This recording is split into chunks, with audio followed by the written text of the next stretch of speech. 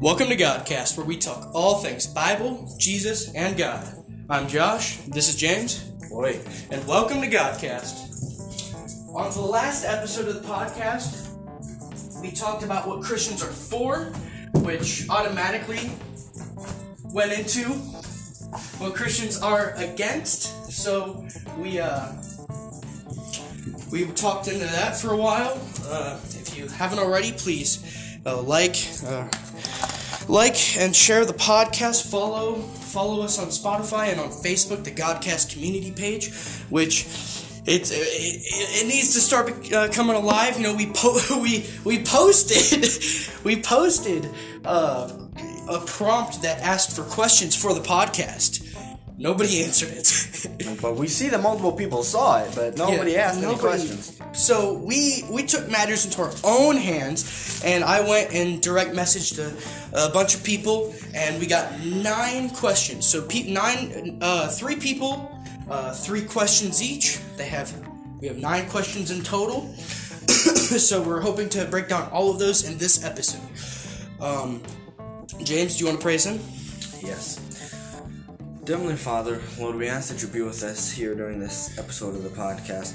Lord, we ask that as we go through this episode, that your Holy Spirit will speak through us, Lord, that nothing of what we think, but that we be able to accurately allow your Spirit to speak through us, and that he can speak on his own word, Lord, and tell us the information that we need and to answer these questions that people have about you, Lord. Lord, we ask that on all the episodes of the podcast that you be with us, and that you be with us, Lord, that maybe we learn something as we go through this episode, Lord, and that whoever listens to this, that they learn something, Lord, that maybe it'll ignite them to learn more, even more about you, Lord. Lord, we love you, we thank you. It's in your name that we pray. Amen. Amen. So the first set of questions that we have are from a man named Corbin Capizella. He had 3 questions. As stated, everybody has 3 questions. So, do you want to name those off? Yes. You want to go through? Do you want me to name all of them? No, just the first one. I think we're starting off with a pretty. I don't know how to describe it. It's an interesting question. Yeah, it's just jumping right into the deep end. So the first question from Corbin is: does God like gays? Well, we're gonna be talking about this, and there's gonna be so much just re-saying what we said the first time. We recorded this already, but the footage was lost. So maybe God has something else for us, right? Yeah, we'll we just gotta let the Spirit flow. But like I said before, it's a very good question, but it's actually a very easy question to answer. Mm-hmm. Which is that God loves everybody. The Bible is very clear about that, is that God loves everybody. And I feel like, you know, this question is asked, I feel like, because there's a lot of misrepresentation by very poor Christian people, in quotation marks, Christian people, who are very hateful. They're just religious people. Yes, not Christians, not people who have a relationship with God. God says that he loves everybody, and he commands us to love everybody. But God hates sin. Yes. And the Bible is very clear that God made woman to be with man and made man to be with woman, and he does not condone a same-sex relationship. He does not. It is unnatural, it is unbiblical, it is unlawful, it is sinful, and God hates sin. He rebukes it, right? Mm-hmm. He says to love him and hate sin. So I think a lot of times when people are like, oh, you're such a hateful person because you say that my lifestyle is wrong. Yes, I hate your lifestyle. I hate it because it has sin in it. But I love you as a person, right? Yeah, I feel like to a lot of lost people, it's hard to make that distinction. Yeah, because it's we're battling principles, right? Mm-hmm. We're battling principles, and whenever you have a base of what God says, right? Even though God says to love everybody, that does not mean that he's saying accept sin. Mm-hmm. That would contradict everything that the Bible says. If God allowed sin to happen, there would be no need for Jesus. Mm-hmm. If he said sin is okay, then it wouldn't be sin. Yeah, it wouldn't be sin, and God would be able to be around it. Mm-hmm. But But the simple answer there is that yes, God likes gay people. He loves them, but he does not like the fact that they are gay. Yeah. He wants to, but the big thing here is that, well, then what happens if God loves gay? Can they not get saved? Because they can be saved, right? But they have to dedicate their life to Christ, and they have to repent. They have to go away from their sinful lifestyle, just like all. Yeah, in the last version of this episode that got lost, you said that the same temptation for being gay is the same as a drunk. Right? Is the same as a person that would love pornography, would love lust, right? Or would love money, right? It's the same thing, right? Yeah, just a different sin, but it's the same thing of the temptation to do a sin. Yes. And some people struggle with different sins than others. Yes. And don't think that it's hateful if we're calling out your lifestyle. Because my lifestyle has been called out. I'm sure yours has been called out. If what I'm saying is not going and sitting right in your stomach, it is because the Spirit of God is convicting you. Right? Mm-hmm. Not me. Yes. We're just the messengers. Mm-hmm. We are just the men that God is using for His work. Mm-hmm. And for the spreading of His word. So Corbin, I thank you for that first question. Do you want to... Yes. Question number 2 from Corbin. What about atheists who believe in spirits? My quick answer to that is that it's an oxymoron. It doesn't make sense. It doesn't. If you believe that we can, and this I'm quoting Jeff Durbin, right? And if you believe that we were developed from stardust, and we're the descendants of fish, right? Right? How do you have a spirit? How do you have a spirit?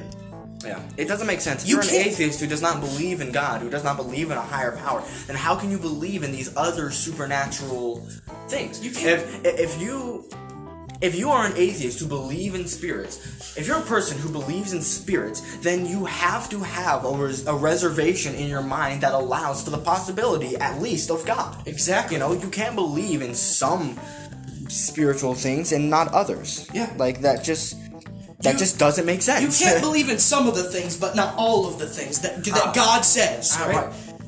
And yes, God does speak about spirits. I mean, He says that every single one of us has one. Every single one of us has a soul. And He brought down the Holy Spirit, right? Mm-hmm. And His Spirit is within every person that accepts Jesus. Yes, and makes them the Lord of their life. So yes, as you said, it is an oxymoron. It does not make sense.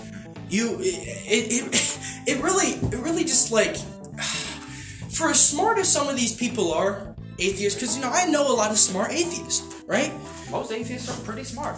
I mean, truthfully, a lot of atheists, a lot of these hard atheists actually know the Bible better than a lot of Christians. Yes, and there's a reason why they're smooth talkers, right? And they're able to convince some Christians that aren't biblically sound. They do not stand fully on the sound doctrine that God has given us, right? There's a reason why that Jesus is described as a rock, right? Rock. There's and cornerstone. Atheist, he's the cornerstone. He's the foundation, right? So there's a reason why they're able to do that, because they're smooth talkers. They've been influenced by Satan himself, right?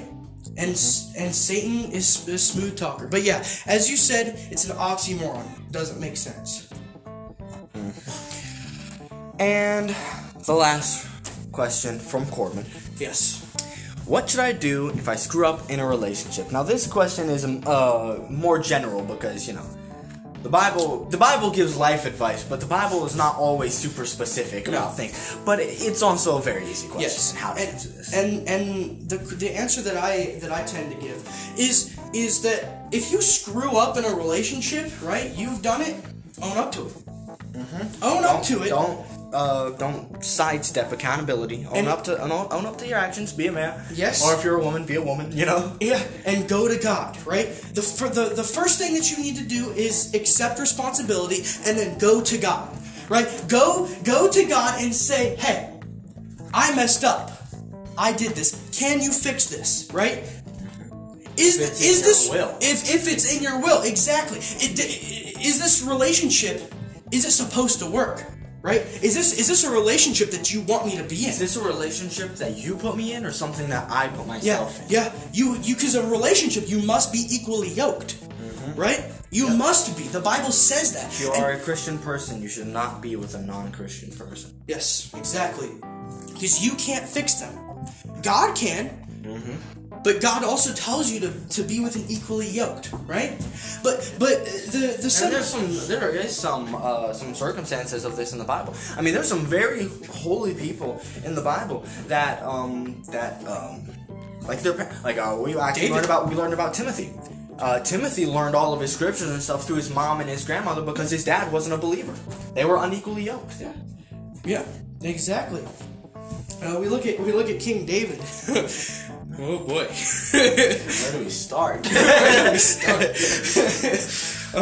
But didn't he send his best friend to war just so he could have his wife? Yeah.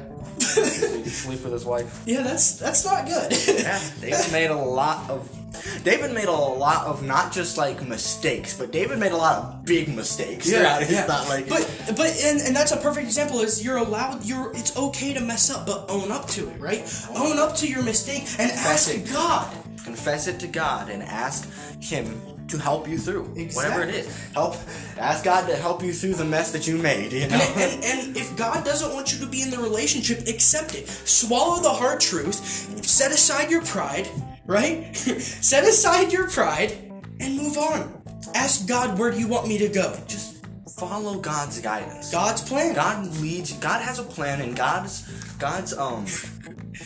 Spirit will speak to you and will lead you in the way that you need to go. Exactly. If you just follow that, then whatever mistakes or whatever you need to do in your life, He'll lead you to it. Whether you mess up in a relationship and you never were meant to be in that relationship in the first place, God's Spirit will guide you away from it. If you messed up in a relationship and God wants you to pick the pieces up, then follow God's Spirit and He will help you do it. It's just if we really wanted to be really boring in this podcast, we could have one sentence answers to every question that's asked, which is just follow what the Holy Spirit tells you to do. And we could answer every question with that one sentence. This 12 minutes that we're 12 minutes and 45 seconds. See ya. See ya. We could be done. 9 questions. But we choose to let the Spirit move and answer the questions in depth, how the Spirit would have it. Right? So thank you, Corbin Capizella, for those questions. Continue to send more, Yeah, we will answer them on the podcast. We said this last time. Probably my favorite thing in life is just helping. I love answering people's questions. I love helping people understand more about the Bible with the Holy Spirit leading and not my words, but whatever the Holy Spirit God gave it to us. We must give back, share, right? So moving on to the next set of 3 questions from the next person. This person has decided that they do not want to be named. So the first question is, so I know that Eve came from Adam's rib. Is that correct? Short answer, yes, it is correct. Longer answer, we're going to go into the scripture and read the scriptures that explain this. So, we're going to start in Genesis chapter 2, starting in verse 18. And the Lord God said, "It is not good that man should be alone. I will make him an helpmeet for him." And out of the ground the Lord God formed every beast of the field and every fowl of the air, and brought them unto Adam to see what he would call them. And whatsoever Adam called every living creature, that was the name thereof. And Adam gave names to all cattle, and to the fowl of the air, and to every beast of the field. But for Adam there was not found an helpmeet for him. And the Lord God caused a deep sleep to fall upon Adam. And he slept, and took one of his ribs, and closed up the flesh instead thereof. And the rib which the Lord God had taken from man made he a woman, and brought her unto the man. And Adam said, "This is now bone of my bones, and flesh of my flesh. She shall be called woman, because she was taken out of man." As you can see from that story, it is obviously a part of the creation story, which is that God formed man first. Adam was the first person to be created. But he said, "It is not good that we should be alone." And so, at first, God went and said, let me bring him all of the other things that I have created and see which one he wants. But Adam did not accept any of those things. So God said, I will make something out of you. It will be part of you. Yes. Bone of my bone, flesh of my flesh. And this thing is, this is really how marriage works, that you're really one person. And it all comes from Adam and the fact that him and his wife really were made from him, so they really were part of the same. To think women was a part of me. No, our podcast gets canceled. It's only jokes, guys. But yes, so God took one of Adam's ribs and made Eve. Exactly. Fun little fact, I know I said this last time, so I'll repeat it, is that Eve actually didn't get her name until after the fall. This whole time, Eve never had a name. She was just a woman. And Adam gave her name Eve after the fall of man. Yes. Named her Eve because she was the mother of all living. Yes. And so, but there's your answer. Yes, Eve was made out of Adam's. I ain't never seen a woman named Eve after that. That is a fair point. I have never met a woman named Eve. If I have a daughter, it's gonna be Eve. Alright, second question from this person is, why did Eve eat the apple? Short answer, temptation and sin. Short answer, yes, was that she was tricked by Satan. Now Satan, who had been cast out of heaven at this point, he came down to earth in the form of a serpent, aka a lizard. And so I will also read the scripture detailing this stuff. I will be starting in chapter 3, verse 1. That's where the Geico lizard came from. Yeah. Now the serpent was more subtle than any beast of the field which the Lord God had made. And he said unto the woman, Yea, hath God said, Ye shall not eat of every tree of the garden? And the woman said unto the serpent, We may eat of the fruit of the trees of the garden. But of the fruit of the tree which is in the midst of the garden, God hath said, Ye shall not eat of it, neither shall ye touch it, lest ye die. And the serpent said unto the woman, Ye shall not surely die. For God doth know that in the day that ye eat thereof, then your eyes shall be opened, and ye shall be as gods, knowing good and evil. And when the woman saw that the tree was good for food, and that it was pleasant to the eyes, and a tree to be desired to make one wise, she took of the fruit thereof, and did eat, and gave also unto her husband with her, and he did eat.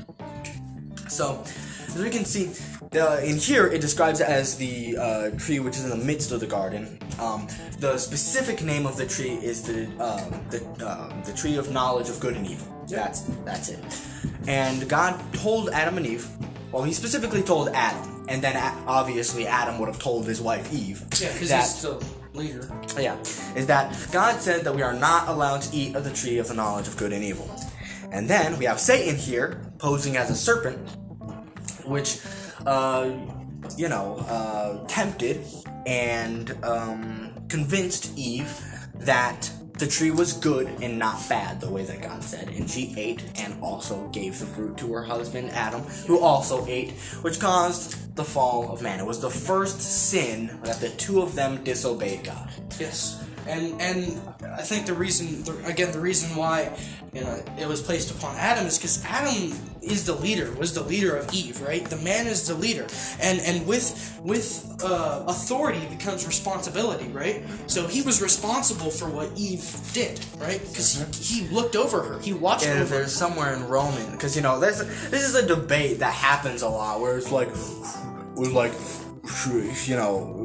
woman made the first sin, but maybe technically she did do the first sin because she ate of the fruit first, but the fact is that God put man as the head of the household. Adam was in charge of Eve, and the fact is that he should have guided her away from the serpent. Yeah. And the way that the Bible describes it, we often think that Adam was not around, but the way that the Bible describes it was that Adam was literally there when Eve was talking to the serpent, and just let her eat of the fruit, and then ate after she gave it to him. And so I believe it says somewhere in Romans, I'm not sure exactly, but there's a part in Romans that specifically says that Adam is to blame for the first sin. Romans chapter, I almost said Adam chapter. Adam chapter 1. No, Romans chapter 5. it talks about that in, I think, verse, don't quote me on it, but I think verse 8 or 9. I know I should have that memorized by now, but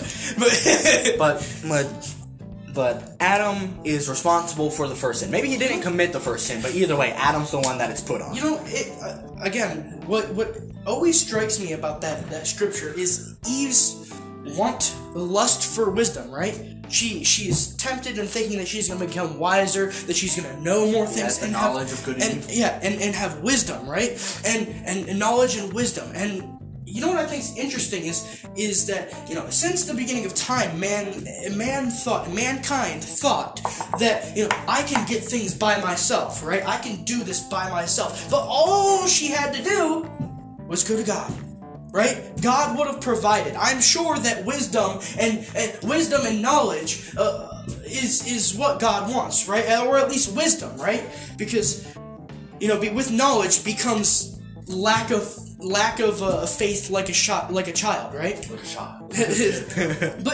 But I think it's very interesting that since the beginning of time, she was searching for wisdom, but she already had the greatest wisdom, which was a relationship with God. Exactly. And you know, that's what walked with God. That's what the Bible says, is that the beginning of wisdom is a relationship with God, is a fear of God. Yeah, and I think people going into this question even more, a lot of people are like, well, then why would God, if God loved man so much, why did he allow man to sin? Free will. God gives free will, free to choose, right? Because he wants the love to be genuine. Yes. He didn't create robots that would just love him because he said so. Yeah. He created people with free will that they need to choose to love him. Yeah. So that it's genuine. My answer to somebody that's like, well, if God loves you so much, why would he allow you to sin? God loves you so much that he allows you to choose him, right? He allows someone such a worm as I, such a filthy rag worm, right? To choose him, and he allows it? Amen? Right? Now let's be honest, there's only one correct choice out of the choice to choose him or not, and the correct choice is to choose him. But the fact is that he wanted a genuine love, and so he allowed you the choice to choose him or not. And what I answer to people is, would you rather if God just made you like a robot that does you can't exactly control yourself? You just do what he wants you to do. Yeah. Would you want that? Now He gives you free will, and because when we get saved, we're supposed to surrender our lives to him. We're supposed to make him the Lord of our lives. He wants us to choose him, which shows genuine love. What we're supposed to do is we're supposed to surrender our free will to him. Yes. We're supposed to surrender our lives to him, to which we don't go after the things that we want, but we go after the things that he wants. But that free will, the option to choose that, is to show a genuine love from us to him. He already shown the genuine love from him to us because he knew all of the crap that we were going to put him through, but he still decided to make us. He already has made plenty of things to show his genuine love towards us. But that free will he gives to us, for us to choose him, is us, a demonstration of our love to him. Now, for the last question from unnamed questionnaire. I heard there was a thing called a golden calf in the Bible. What is that? Good question. The golden calf is actually in two places in the Bible, but there's one place that is vastly more famous than the other one. So we're going to go to that place first, and then I'll have a little overview of the other place where the golden calf is. So the golden calf is in Exodus, which is the second book of the Bible, chapter 32. Since we're going all the way into chapter 32, I will have a little bit of a backstory to what's happening here, which is that God's people are enslaved in Egypt at this point in time. And God has chosen a man by the name of Moses. I think we all know who Moses is. Oh, yeah. To lead his people out of slavery from Egypt. And so at this point, they're already out of Egypt, and God is leading them to the promised land. But they are not having very good faith in God, and they're questioning God quite a lot. And we'll see later on that maybe they're not putting their faith in God at all, but really they're putting their faith in Moses. We might see that a little later on. Mm-hmm. And Moses, and so what's happening is that although the journey from Egypt to the promised land that God had for them was only, I'm not sure I actually have this right, but if I'm remembering correctly, the journey to the promised land was only 3 days. It was a 3-day journey. But overall, the people of God's people are going to end up taking a 40-year journey to the promised land because they just would not stop disobeying God, basically.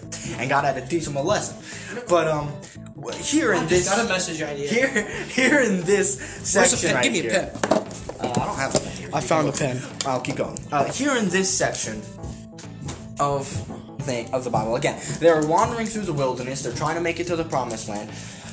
And Moses would periodically go up into mountains. He would go alone. He would leave the rest of the people down at the base of the mountain. He would go up to the top of the mountain, and he would pray to God, pray for guidance, pray for strength, whatever it is that he needed. But he would go up there for a really long time. And we'll actually hear that he prays all night at this point. But basically, he goes up to pray to God, and the people get worried because he's been gone so long. And now I'll start reading.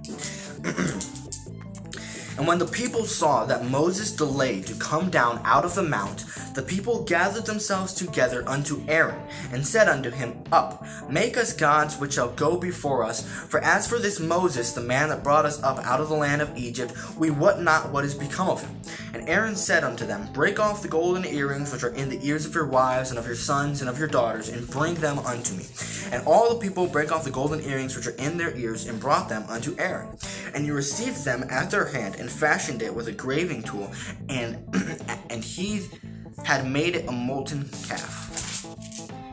And they said, These be thy gods, O Israel, which brought thee up out of the land of Egypt.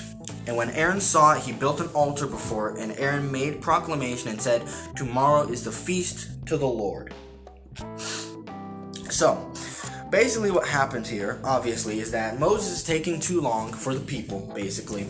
And a little side note, Aaron is Moses' brother. How does his brother allow this to happen? Moses, especially because Aaron has been with Moses since the beginning of this. Because, when God told Moses that he was the one to lead his people out of Egypt, Moses was a little bit hesitant because God told him to go speak to the Pharaoh, which if you know Egyptian culture, the Pharaoh is basically the equivalent of a king to their culture. And Moses was like, well, I'm nervous, I can't speak well, how am I going to go and speak to the Pharaoh and convince him to let our people go?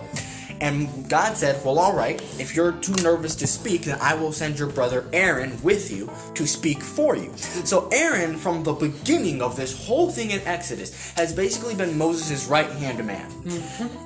And so the fact that Aaron so quickly, after the people just reverted back into old traditions of worshiping idols and that.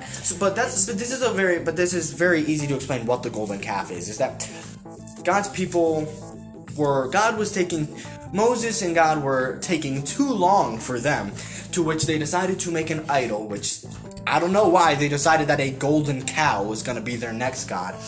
And they started worshiping it. They also attributed their fleeing of the taking out of the Egyptians, right, to the golden calf that they just created. Mm-hmm. They literally just created and was like, this is the one that led us out of Egypt. You literally just created it. And then this is what I said before about Moses. We actually see a little bit before that they might have not even been attributing it to God in the first place, which is that they said here, for as for this Moses, the man that brought us up out of the land of Egypt. See, they were already attributing them escaping Egypt. They were attributing that to Moses and his leadership capabilities, or whatever it may be, his power. But what they failed to understand, but what Moses understood, was that he wasn't doing any of this through his own power. It was through God working through him. And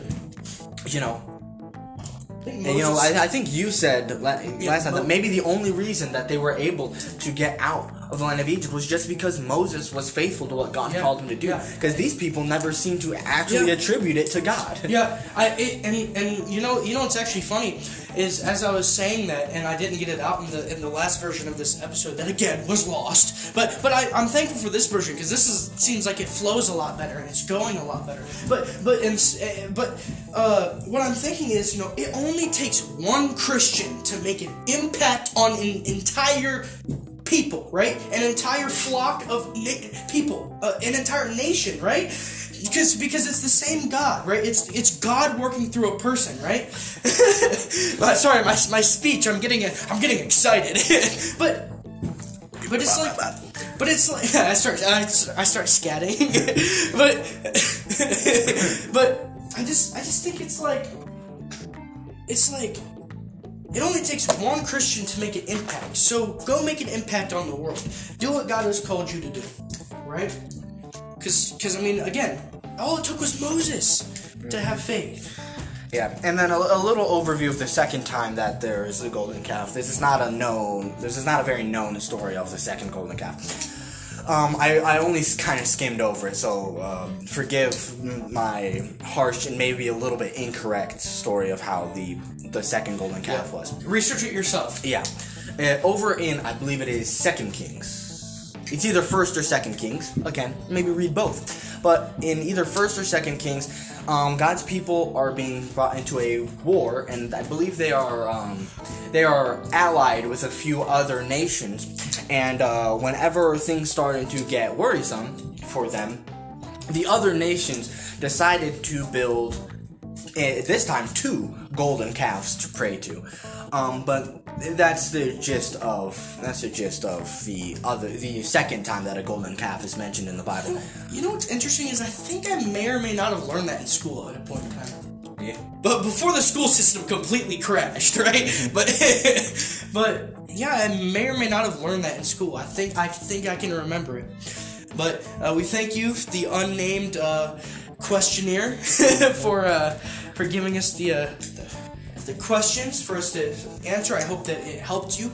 So we're gonna get into the last three. The last 3, which is by a good friend of mine, AJ Liggett. Go to school with him, and he asked us 3 questions. So I'm gonna go into the first question, which is, what happens when the rapture comes? Right? Yes. And before we go into specifics, I think that this is a pretty good question because I feel like a lot of people who maybe do not have, either Christians or lost people who do not have very extensive Bible knowledge, I feel like people tend to mix up the rapture and what happens afterwards of the rapture. The rapture is a very specific event that takes place. I feel like a lot of people mix up the rapture with the judgment of God that comes afterwards. Right. But the rapture is a very specific event that starts off the judgment of God. And that is the coming. It's not the second coming, but it is Jesus in the sky, right? You hear a trumpet, the sound of a trumpet, right? Yes. The archangel. Right? Shout of the archangel. Everybody's gonna hear it. It's gonna be wonderful. It's gonna be great. And it's every Christian is gonna be taken up. Right? We're out of here. We're out of this lost and dying world. This is gonna be a time to rejoice. The Bible says that first the dead in Christ shall rise, so their bodies will rise through the air, and then those who are alive, those who are still alive, will catch up with them in the sky. Yes, not aliens. No. Like the world, I believe, is going to try and say, right? But is the meeting with Christ in the sky with all the Christians, and it's going to be a time to rejoice. It's going to be a time go to heaven. We're gonna go to heaven, right? Forever with Jesus. That's something to get excited about. That's something to praise God about. And it's I think you said it in the last episode. It's going to be a time where you believe and I believe that all Christians are going to be saved, or not? Not all Christians. All Christians are going to be saved. No, my bad. Something else just came through my mind. I was thinking about the next question. Mm-hmm. But I think it's going to be a time where where a lot of people are going to be saved. There we go. A lot of people are going to be saved because they know the story, right? They know the story of Revelation, or at least we're told some spin-off of it, right? They know. And a lot of people in our nation, America, know the story. Our nation was founded upon God, right? And you said that a lot of people are going to get saved, as you believe, and I believe as well. Well, here's the thing, is that like all... I feel bad that I messed that up. Here's the thing, is that all existing Christians at that time are out of here. Yeah. But because of the display of power that God, the just overall display of God that will be happening in the rapture, everybody is going to acknowledge God's existence. First of all, I really cannot think that people are going to see the rapture. Every person's going to see Jesus and angels in the sky and not going to be able to acknowledge God's existence at that point.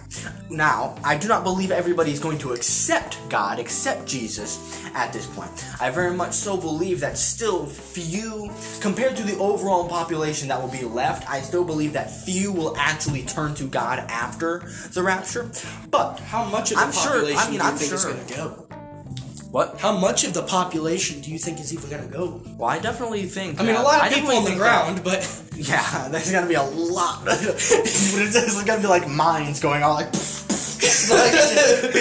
but they think Russia's attacking us. I definitely think that as Christians we are in a minority in the world. Yeah. Of people who genuinely accept Jesus Christ. But I mean, over the course of human history and over the course of just how many people are alive now, it's gonna be a lot of people. But those that believe that Christ is real, right? But haven't accepted him, when they see that, oh boy, it's gonna be good. It's gonna be a lot of sin. I mean, the Bible says very clearly, though, is that even with all of this power that's gonna be on display, there's gonna be many, many people who will never accept that Jesus is Lord. Yeah. Even through all that. Yeah. You know, I think it's funny. Us Christians seem like we're like these crazy people, and then once it happens, they're gonna be like, huh. Crazy. Right. Our crazy uncle was right. It was right. Yeah. Alright, next question. So this next question is here. We're gonna preface this question that both of our answers Are different, and truthfully, both of our answers are opinion. Yes. We are basing our opinion based off of what we know of Scripture. But the Bible does not give a very clear-cut answer to this question. And so we're going to preface this with that both of these answers are our opinion, but we are basing it with as much Scripture as we can. And the question is, do you go to heaven or hell if you take your own life? I will give my answer that I've formulated over my short years of existence, which is reading the Bible. And, you know, if you take your own life, right, murder is in the Bible, right, kill is translated to murder, right, which is the unjustifiable killing of a person. You can't justify it. Yeah, you can't justify it, right? You can't justify murder, right? Murder is unjustifiable. So what I believe, right, if you're unjust killing of a person, which is yourself, there's no justifiable reason, right? No matter the circumstance, in my very own opinion, I don't think, right? Now this depends, right? But I don't think a saved child of God can take their own life and live for Christ at the same time. I don't think you can do that because God wants you to live for Him, right? And God wants you to live like Christ, right?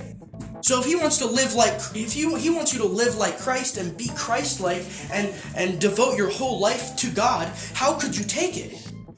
How? I see the vast majority of people that do commit suicide are not Christians, right? They are not saved. They have not accepted Christ. They have not accepted the gift that Christ has given to everyone as long as you accept it, right? You have to accept a gift to receive it, right? So I think that it's a no, depending on the circumstance. And that's just my opinion on it. James, you can give yours, and then we'll discuss both. Okay, so my take on this is just trying to piece it together, right? Is that, like you said, suicide is the unjustified taking of a human life. It's murder. It's murdering yourself. And murder, by definition, is the unjustified taking of a human life. And we know that murder can be forgiven. We know that if somebody, there's people in the Bible, there are heroes of the Bible that have murdered people. Like Samson. Paul, Samson. I think Moses. I'm sure. Moses killed the guard. Remember that guard that was beating on somebody and Moses killed it? And like Moses... But it was justified, right? I do not believe that it was worded as a justified. No, okay. I know what Samson did was justified, right? Yeah. But those are not justified. Paul killed Christians. Yeah, Paul probably is the biggest example of a murderer in the Bible. Right. Of Paul. But there are many people, like, as I was going with this, is that murder can be forgiven. It is an action, it is sin. Right? And every sin other than one sin can be forgiven through Jesus Christ. And suicide is murder. It's murder of yourself. It's the unjustified taking of your own life. And the way that I view it is that Jesus died for sins past, present, and future. Jesus, when you got saved, all of your sins were forgiven, even the sins that you hadn't made yet. And so, I think, in my own mind, is that if a person has been truly saved and doesn't walk away from God, but at some point takes their own life. Now, I side with Josh here a little bit, and I think that it would be so...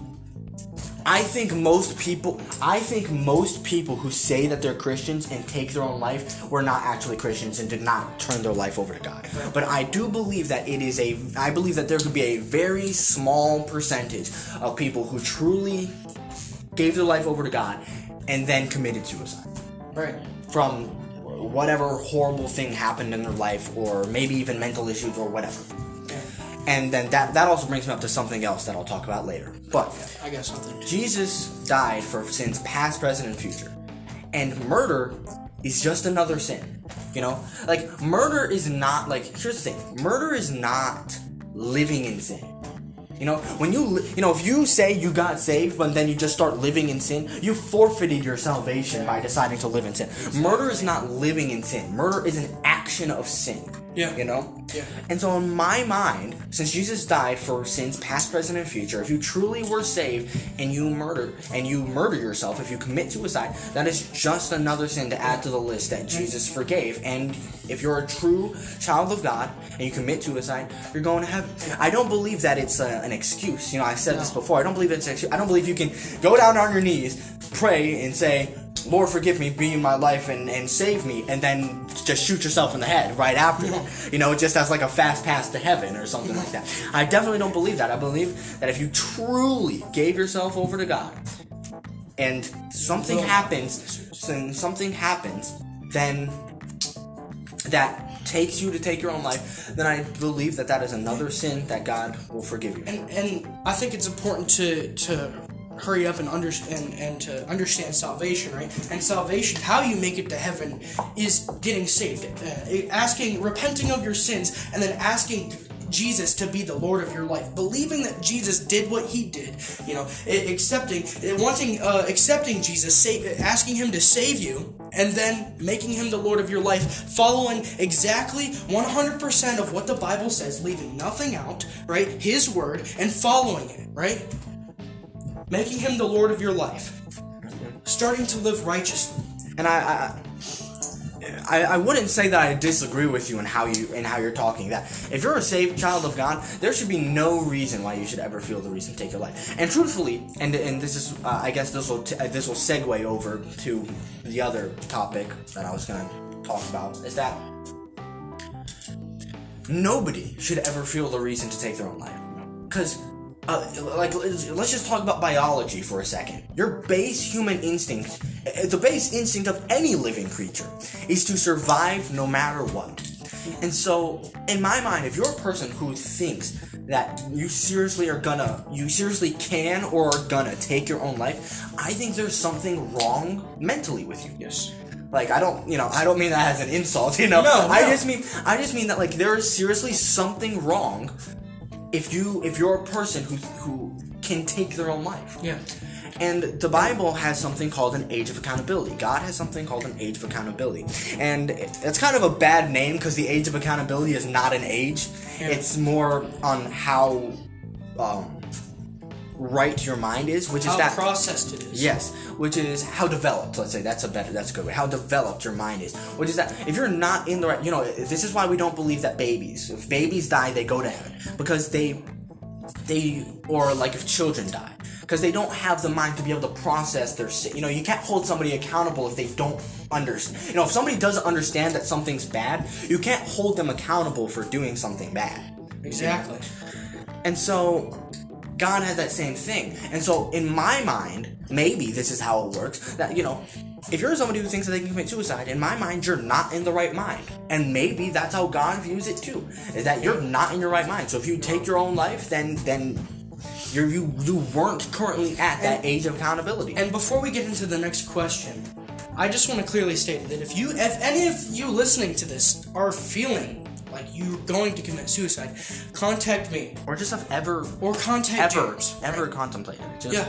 Talk to us, because we can help you, because we will allow God to speak through us, right? Yes. We will allow the Holy Spirit to speak through us and give you the words that you need. We will be a shoulder for you to lean on, God willing. And if not, then we can show you the ultimate shoulder to lean on. Yes. Somebody who will take you under his wing, which is Jesus Christ. Yes. So the only way that you can really reach me, because I don't have Instagram anymore, so you'll have to reach me through Facebook. It's GodCast _Joshua _Shanklin, and if you need to reach James, I will give you his phone number. Mm-hmm. But let's get into the next question. The last question. The last question. Be a pretty quick question. It says, "What is your favorite part of the Bible?" James, I'll let you answer, and then I'll allow myself to answer. I'll have two answers to this because it just says part. I will say that my favorite book of the Bible is the book of James. Not just because it's obviously who I'm named after, but really, I really like James's style of writing, and I really like what he talks about in the book. Yeah, God has given him. Yes. But part, that's not. I don't feel like that's specifically talking about a book. So I would also say, like the story of Exodus, of all of God's people, all of the miracles that happen there. That's a really fun. I'm so ready to work on that message idea.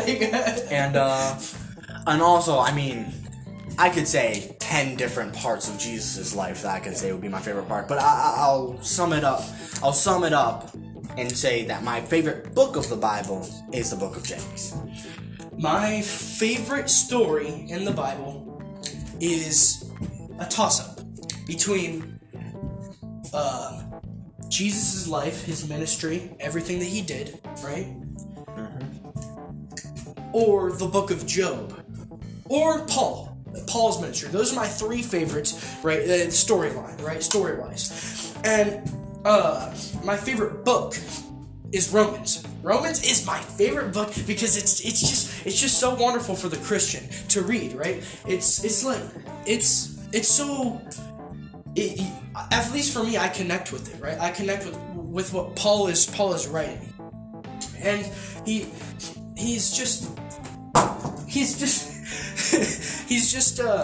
his writing is wonderful whenever it comes to what you gain as a Christian and what Jesus has done for you. And I would just 100% recommend it because it is wonderful. In fact, we were doing a Bible study on Romans at United Frugal Baptist in Maslin on Thursdays, starting at 6:30. 6:30 till 8. Anyone would like to join?